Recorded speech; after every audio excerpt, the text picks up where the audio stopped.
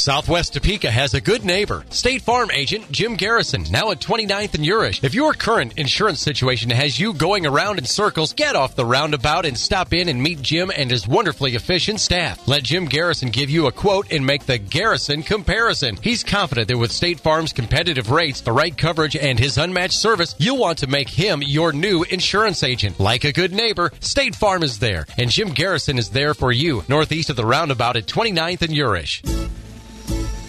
When someone has a passion for what they do, it comes through in the product they provide their customers. Just ask LaRocco's Pizza's new owner, Jason Johnson, about their crust. They make it every day and let it rise for a minimum of 24 hours before they use it for their pizza. And his staff doesn't want to do anything they won't be the best at, and you can taste it in their pizza. LaRocco's Pizza, just a half block north of the I-470 Engage Boulevard exit.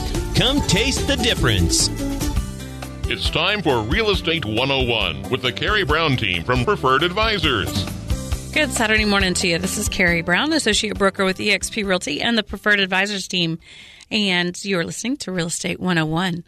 I have got some exciting open houses for you guys this weekend. Today we have from 2 to 3, 227 Northeast 86th Street. It is absolutely adorable, has a huge yard, looks out over the field, a lot of intricate woodwork, walkout basement. It is definitely one that you cannot miss. And then we have 5729 Southwest 37th Terrace from 12 to 1:30 on Sunday. Honestly, I cannot believe this house is still available. It's priced at $629,900, but today it would cost over $1 million to rebuild it. It even has an elevator, and I always joke that I don't take pictures of closets unless they're big enough to dance in. I could take a picture of the closet. There are 2 masters, sunroom. The master on the main floor has the sunroom. The master on the second floor has a massive bathroom, office suite. It's perfect. Walkout deck. You cannot miss this house. And that one again is 5729 Southwest 37th Terrace from 12 to 1:30 on Sunday. And then 201 West 4th in Maple Hill is also from 12 to 1:30. And this is the perfect starter home. They've repainted the inside. It has custom kitchen cabinets. It is absolutely adorable. Fenced yard. You definitely don't want to miss it. Today, my guest is Rick Glade. Rick is a serial entrepreneur. He has been in real estate since in the 80s. I met him in Puerto Vallarta, him and his wife. We were at an eXp conference, and I'm excited for you guys to hear why he got into eXp, but he has so much wisdom when it comes to investments. So cannot wait for you to hear more about his story. So good morning, Rick. How are you doing? Hey, I'm doing well. How about yourself? Doing great. I'm at my spring summer house. So I'm over in Arizona today, and we're here I'm along the Colorado River, so it's kind of nice. It's supposed to be 80 degrees today, so it's going to be nice and sunny, and I'm looking at the water just kind of flowing by, so it's kind of nice. I love that you have a spring summer house. So what's your other season's houses? Well, I guess they're the same, but this is just more of our kind of like our vacation house. So, I live full time in Las Vegas, which is warm desert climate, and the other house in Arizona is the same pretty much as far as climate. It's warm summer, but originally from California and lived on the beach there and down in San Clemente, and was there from born and raised actually in Southern California. So used to the Southern California lifestyle and weather, but it's too hectic over there, so I just decided to make a transition, a house as well. Part-time in Vegas and California. I was going back and forth between, these 3 different destinations, and my wife just kind of got sick of it and said, it's too much living like gypsies. So let's settle it down a little bit. So we settled down to these 2, but yeah. So tell me, you have been in real estate since the 80s. What inspired you to start buying houses? You know what? I knew it was the path to financial freedom, and that's really was the inspiration. I've had some mentors in my past, and since then I've become a mentor myself just because I love paying it forward.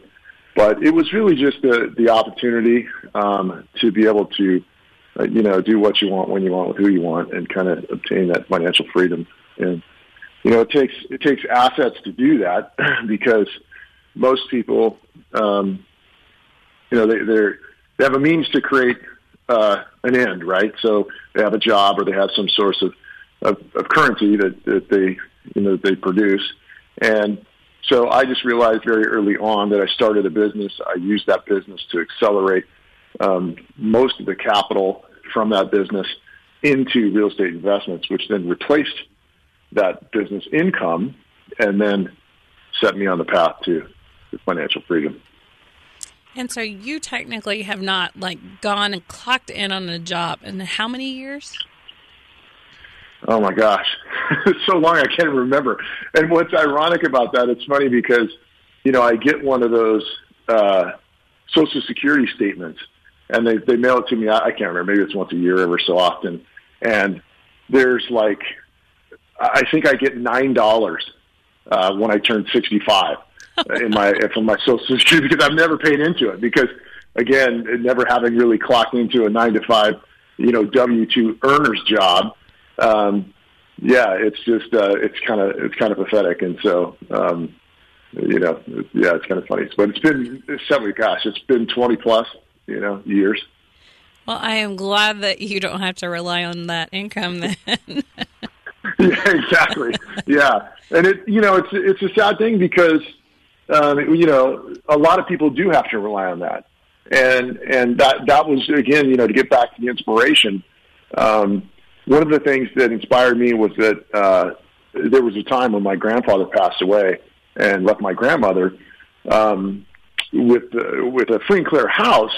However, the taxes, and this again is in California, the taxes for that house, there came a time and period where she couldn't even afford the taxes.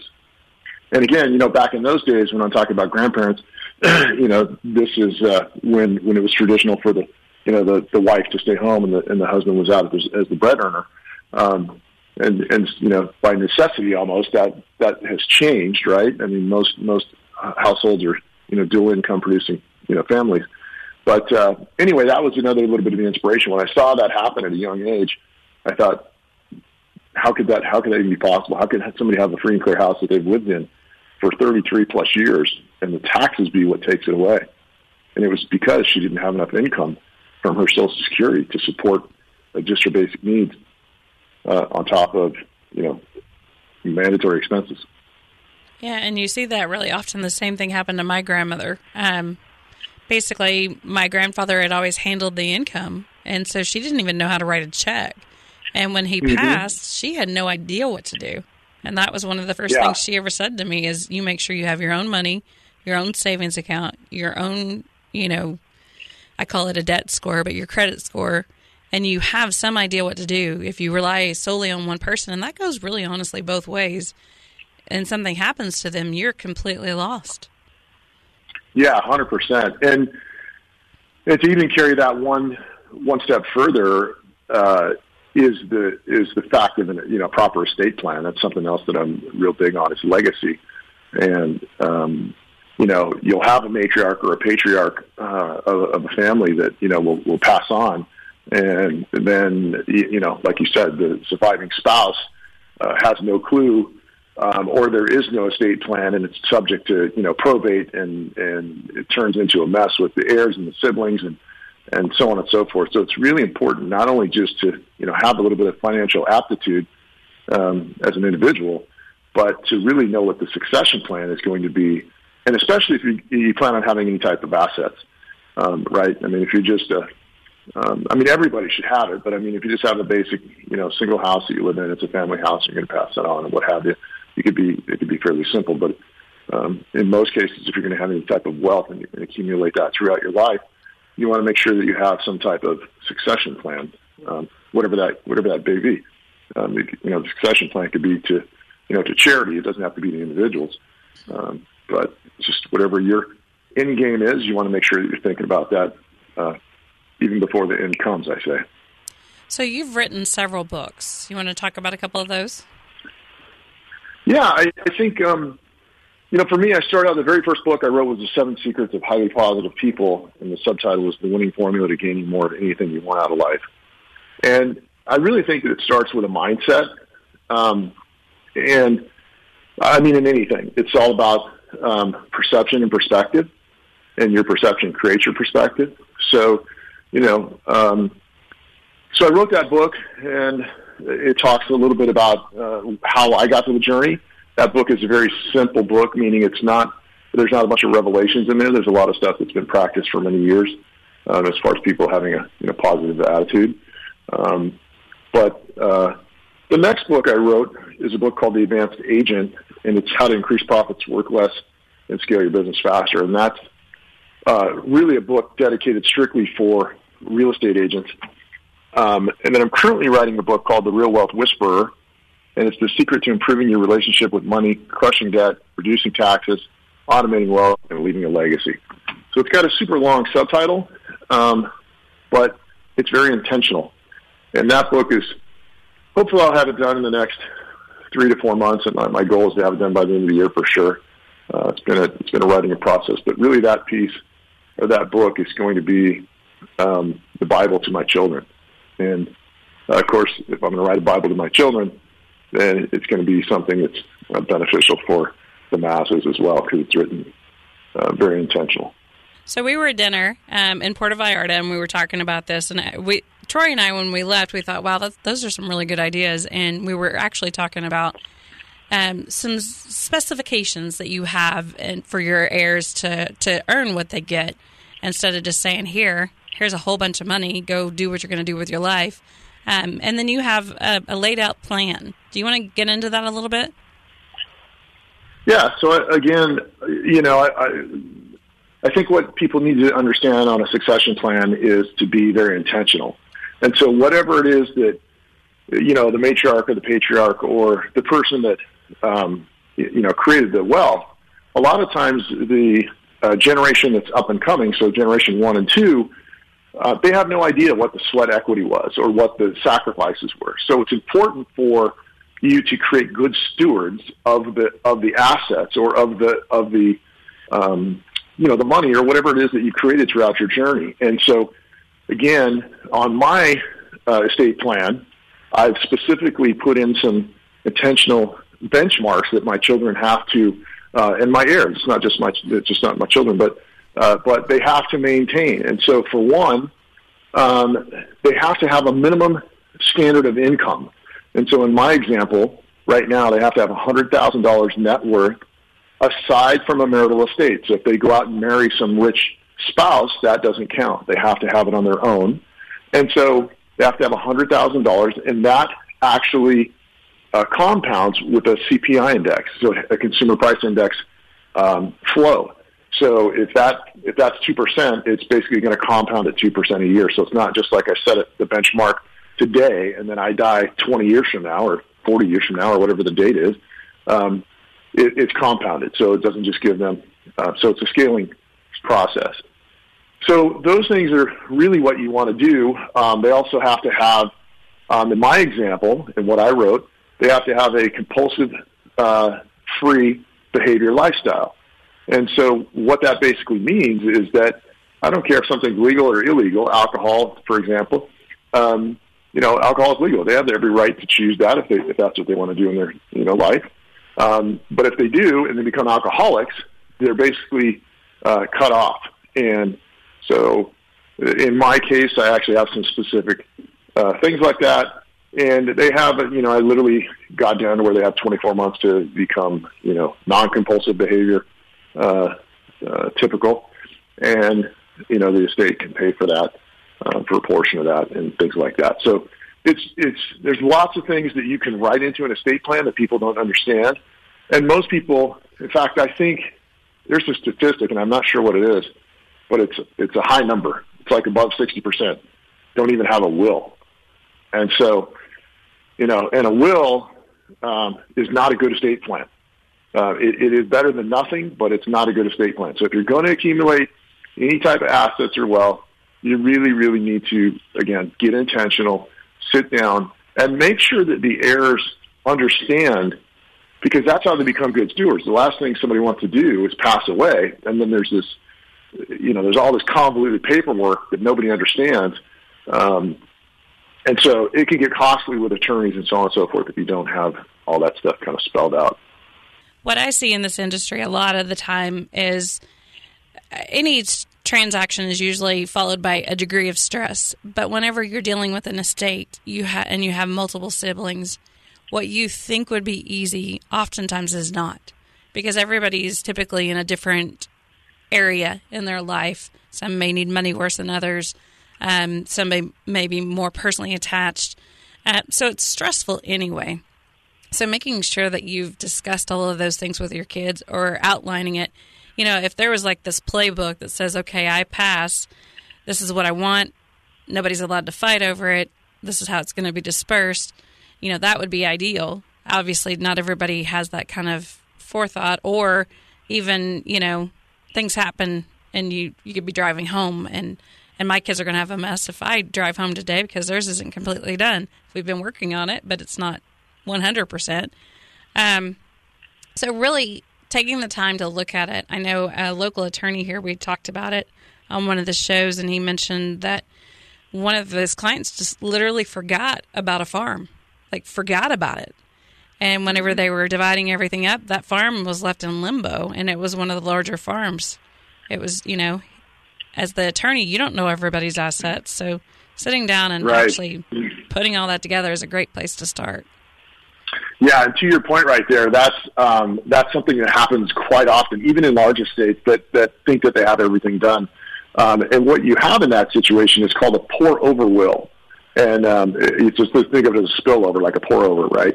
So anything you would have your estate plan already all done, and then you would have what they call a pour-over will.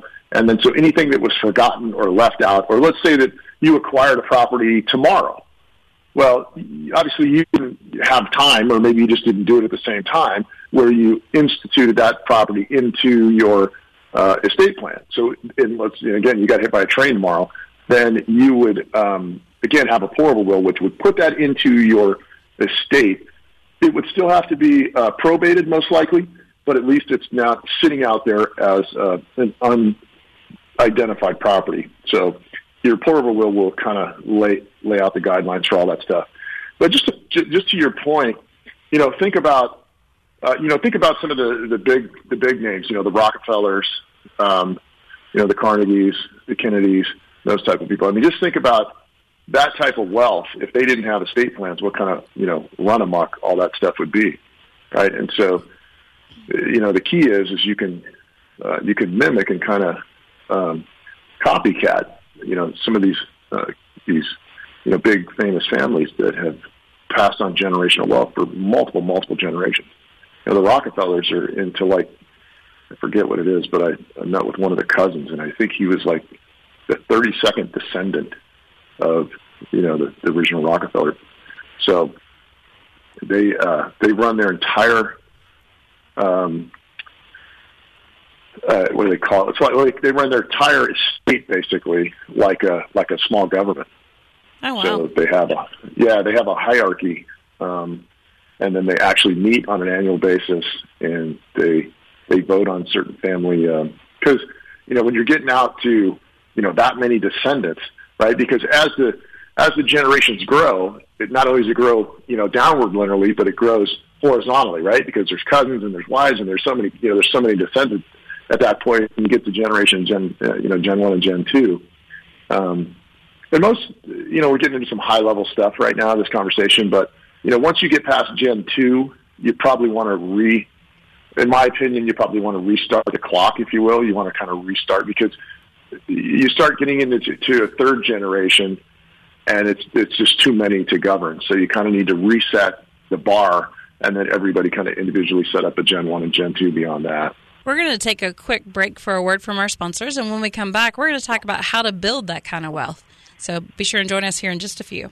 It's the season for brand new mulch, and Brown's Tree Service has got your yard covered. Brown's Tree Service utilizes hardwood mulch that retains more moisture. Not only does mulch make your yard more appealing, it also reduces weeds, improves soil, and creates insulation for plants. Get the right mulch for your job at Brown's Tree Service. They shred it, haul it, and spread it in bulk. Or you can haul it yourself for the personal touch to your property. Call Brown's Tree Service at 785-379-9212 or visit online at brownstreeservicelc.com. At SportsMomsUnited.com, we celebrate every athlete and support every sports mom.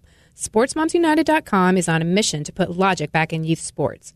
When you ask young athletes why they play sports, their number one answer is fun. For them, that means being on a team, making new friends, having a good time, all of which are awesome memories.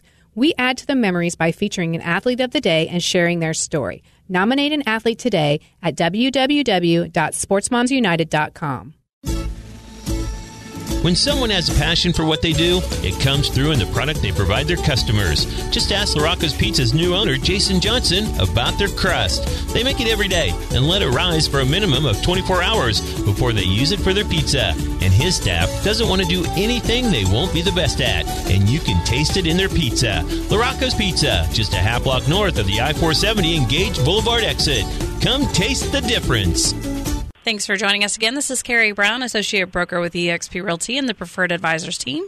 And you're listening to Real Estate 101. And I am back with Rick Glade.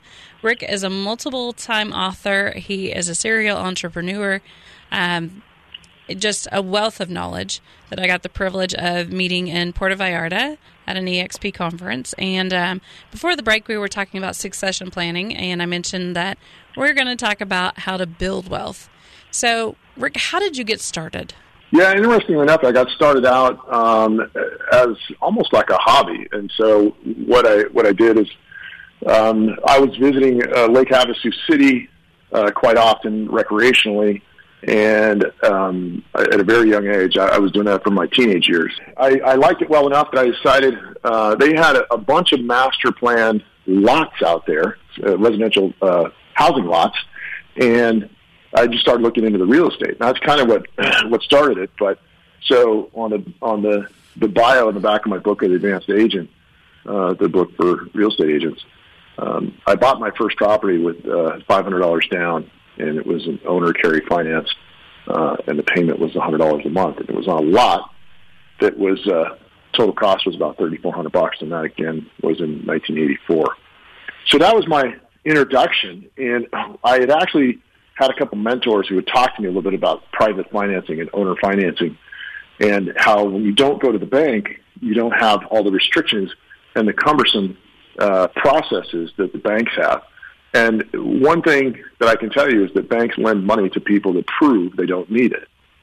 And so, let me say that again. Banks lend money to people that prove that they don't need it. And so, you can see what a struggle that would be for a lot of people, especially starting out. Some people don't have credit. Some people are too young. They don't have enough income, whatever that may be. But when you deal with owners and private mortgages, in that instance, typically the property is qualifying instead of you qualifying. So the property is qualifying for the financing. As long as you can afford to make the payments, you're not going to get into something that you couldn't afford. But as long as you can afford to make the payments, then, again, typically there's non-recourse in those loans, so they fall into the same guidelines as typical bank financing. You just don't have the credit restrictions that you have with banks. So that's kind of how I got into it. Then I got into options, and options on real estate, meaning I would secure an option to buy the real estate, but I didn't have to buy the real estate. So that's the difference in an option. And so you can usually leverage a piece of property with an option. So you usually give the seller, or what we call the optionor, you give them a certain amount of money for the right or the option to purchase the property within a given time period. And so you want that from the investor side, you want that time period to be as long as possible, 3 to 5 years or even longer if you can get that. And what that does is you usually put in a strike price. So just like in the stock market on an option, you would put a strike price for the property or the stock, and then you would have the right to buy it within that certain time frame. So in an appreciating market, options work really well. So those are the ways that I kind of got started. And anybody can do that, meaning, it doesn't matter, what your credit history is. It's important, but, that's not necessarily the main thing that's going to make the decision of whether or not you're able to buy the property. I guess the other thing you should tell, people is start small, right? This is something that's happening in our society right now is everybody wants instant gratification, especially the younger generation, the millennials. And it's to no fault of their own, right? They've grown up on the speed of the internet. They've grown up on the speed of Netflix, where you can binge watch, a TV show back to back to back to back. And when I was born and when I was raised, we had to wait an entire week for the next episode to come out. So you'd watch one and take another week before you get to see another one. So, but to that point, it's a get rich slow game. It's not a get rich fast. It's kind of the tortoise and the hare. Where again, it's a process. It's something that you're doing intentionally, and I keep using that word intentionally, but there's a reason for that. It's most people wake up and live a life by default. The idea is you want to wake up, live a life by design, and not by default. So what would be your best tip for someone that is starting out and this is going to be their first purchase? Realistically, like I said, if it's an investment purchase, you need to make sure that the cash flows, or you have the means to make a cash flow. So I've bought properties where I had negative cash flow, meaning that the expenses were greater than the income. But when I had those situations, I was typically what I call Siamesing that with another property that I maybe had acquired or had. And if you don't have properties already, you could Siamese that with your W-2 income. The point is it becomes kind of a forced savings. And so if people wait till you can afford it, sometimes you'll never do nothing. And so if you have something that will cash flow from the beginning or break even, that's where you really want to be. Because what happens is people get into the negative cash flows, and then it becomes a mindset. I've been through a few cycles in real estate, obviously, since I've been in it so long, and we've had these downturns where people's mortgages are higher than the actual value of the home, and they would call me and often say, what should I do? I'm upside down on my house, meaning, again, that the value is less than the mortgage. And I said, well, do you sleep there every night? And they would say, yes. And I said, do you like where you live? Yes. Do you like the neighbors? Yes. Do you like the schools? Yes. And who cares what it's worth? See, you're paying for the utility. Now, I'm not saying that the value is not important. What I'm saying is it's a mindset. And so when we get, people go to the barbershop and they get advice from real estate from the barber, and that's probably a bad idea. The reality is you should get real estate advice from somebody who's doing it and has done it, and that's where you want to, start. So from somebody just starting out, I would really, really suggest you start with your mindset first. Start with your end game. Why are you even doing what you're doing? Why are you trying to buy an investment house? Why are you trying to buy the house that you want to live in? Because as we go through life, things change. In our whole life perspective, like you said earlier, people's, there's different dynamics to everybody's life when there's a passing, but it's also true on the acquisition side. So it's really just important to start with the mindset first, and then, like I said, you could start out with somebody's just starting out. You could start out with an option on real estate, which means, again, you have a little bit of money at risk, you have a huge upside potential, and if it goes the wrong way, all you really lost was that little bit of money you put up on the option. So you're not obligated to buy the property. So we are already out of time. Rick, tell me again real quick the books that people should be reading that you've written, and also should mention that Rick is actually my co-host for the rest of the month. So we're going to have a lot of really great talks and get into building financial wealth in real estate and other aspects. But your books again? Yeah, The 7 Secrets of Highly Positive People. That's on Amazon. You can just look up the title, 7 Secrets. 7 is the number. And also The Advanced Agent. That is also on Amazon, and that is the book specifically for real estate agents, although it has some really good business theory and mentorship in there. So anybody that's interested in that can take a look at that. And then anybody, I have a podcast called The Real Wealth Whisperer, and you can go to realwealthwhisperer.com and you can get some nuggets out of the podcast there as well. All right. I look forward to talking to you next week, and thank you so much for being my co-host for the month. And thank you for listening to Real Estate 101. Thank you for listening to Real Estate 101 with the Karey Brown team from Preferred Advisors.